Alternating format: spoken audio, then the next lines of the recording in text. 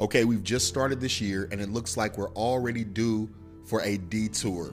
A very interesting experience happened for me, and I think it's very important that I share because I believe that this important point is going to be a moment that you can learn a great lesson. I learned a great lesson from it, or for you, it may be a great reminder. So let's take this detour, see where it takes us.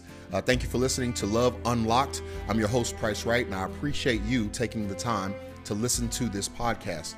Please make sure that you subscribe or like whichever device, whichever site that you're listening to this on. Make sure that you join the family. We greatly appreciate it. I produce content every day, Monday through Friday. So make sure you join the podcast, and I think you'll really enjoy what you're hearing. Thanks once again for listening. Let's dive into this detour. The detour is called Responding When Your Children Get You Frustrated. And that's going to branch off into a lot of different areas. All right, let's go.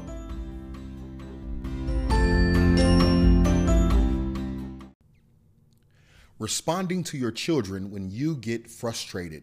You already know that branches into so many areas, whether you're speaking about your spouse or your friends or your church family, your work family, school family. What happens when you get frustrated when someone has done something to really get your blood boiling? I think at the core of frustration comes anger. I think that's one of the core causes of frustrations. And so for me last night, I was with my sons, and this is what caused the detour. I was set to start speaking about part 3 of our series that we were doing with navigating the journey on young love, right? Young love, that's the series that we're on currently, but we took this detour for this reason. I was with my children, and they were giving me a hard time yesterday. I can be honest to say, as a dad, I was very frustrated. I was putting all 3 of my young sons to bed. I have a son that's 4, 3, and 2. And so you can imagine there was a lot of energy, and we should be thankful to God that our children, when they have energy and excitement and they can run and play, there are people who just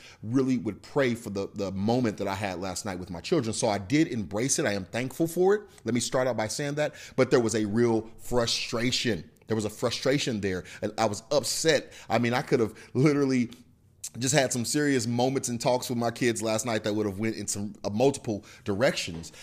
They were jumping around and running and screaming and yelling, and it was time to go to bed. And we had already reached past 10 o'clock. Okay. We were way past 10 o'clock. And obviously some people put their kids to bed at 8 o'clock, but my children on this night were up very late. And so with that frustration starting to build, I could feel it inside building up. I could feel myself getting upset and get frustrated and getting angry and wanting to lash out and yell at them to get in the bed. But I have set a standard for myself this year that I'm going to do better to not yell at my children, but find a way to speak to them very calmly, but then also have discipline that matches that sort of calmness. And I know that we can get to a place where we say, man, that just doesn't work. But in this particular instance, in this point in season of my life, I'm aiming at doing that. And so I was navigating this road of just calming my frustrations. And there were different things different stages I kind of felt like I went through. There was the mad and frustration that was building up. It was building and building. Then all of a sudden there was a recognition of what was happening in that moment. There was a recognition that I was getting frustrated, and because I recognized it, instead of lashing out and really getting ready to try to calm my children down aggressively, I began to just think through, okay, what do I need to do in this situation? I begin to kind of breathe out a little bit and kind of think and just take a moment to reflect on, okay, how do I handle this calmly? And then from there, I begin to execute a plan. I begin to stand up and speak calmly to my children one by one and try to figure out, okay, what is it that's going to cause them to navigate differently in this moment? And it really helped the situation. It really helped calm down the moment.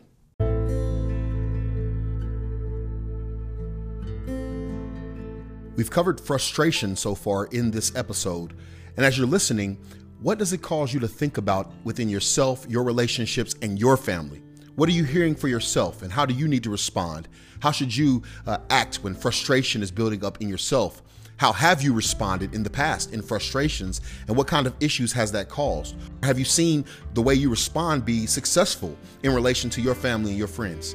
I'd love for you to leave a response and share with us what you think right here on Anchor. And if you're listening on another episode or podcast or somewhere else, wherever you're listening, I hope that this is encouraging you or helping you or giving you some insight into how you should respond to frustration.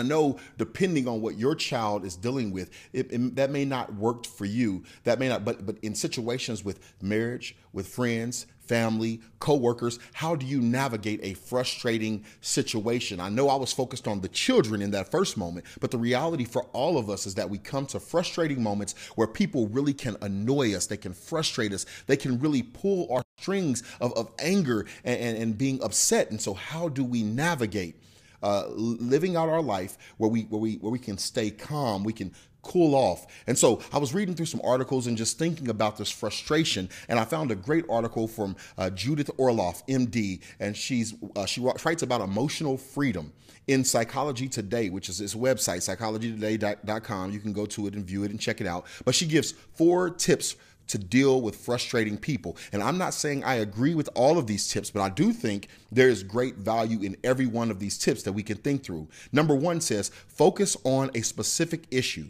Don't escalate or mount a personal attack. It's interesting. I just talked about focusing on the issue at hand with my children, how all 4 of them were kind of running and yelling, and they were excited and they were having a good time, but it was time to go to bed. They didn't have candy or anything to get them excited, but they just wouldn't calm down to get into bed. But I had to focus on, okay, for each one of my children, how do I need to approach this situation to help them calm down, ease themselves into bed? And how can I also leave a moment to where I'm not aggressively yelling at them, but I'm feeling like a good father as I help them kind of ease their way into this resting situation. And so focusing on a specific issue in that moment really helped me. How do you focus on a specific issue with your coworkers, friends, family, whoever, your wife, your spouse, your lover? How do you focus and say, okay, I'm feeling like yelling at you. I'm feeling like calling you out of your name. I'm feeling like saying something to belittle you.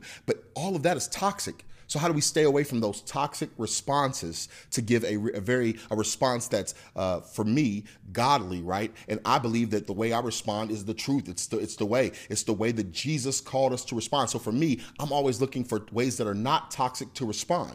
But I know everybody does not find that way. Everybody's not looking for an intoxic way to respond. Some people want to lash out and want to do that. But is that really the proper way that we need to respond to situations where Judith Orloff, the MD, says, focus on a specific issue. Don't escalate or mount a personal attack. Number 2, she says, listen non-defensively without reacting or interrupting. And that right there, my friends, is very, very difficult. Have you ever been in a situation where you can just sit and kind of listen to someone and you're saying in your mind, like, man, I really want to go off on you right now. Everything you're saying is really not smart. And this is not intelligence coming out of your mouth. It's foolishness. And you want to respond. You want to respond aggressively. And if they're aiming at you and speaking about you, you want to respond defensively and you want to interrupt and cut them off. But it takes so much wisdom just to calm down and not let anger rule the day.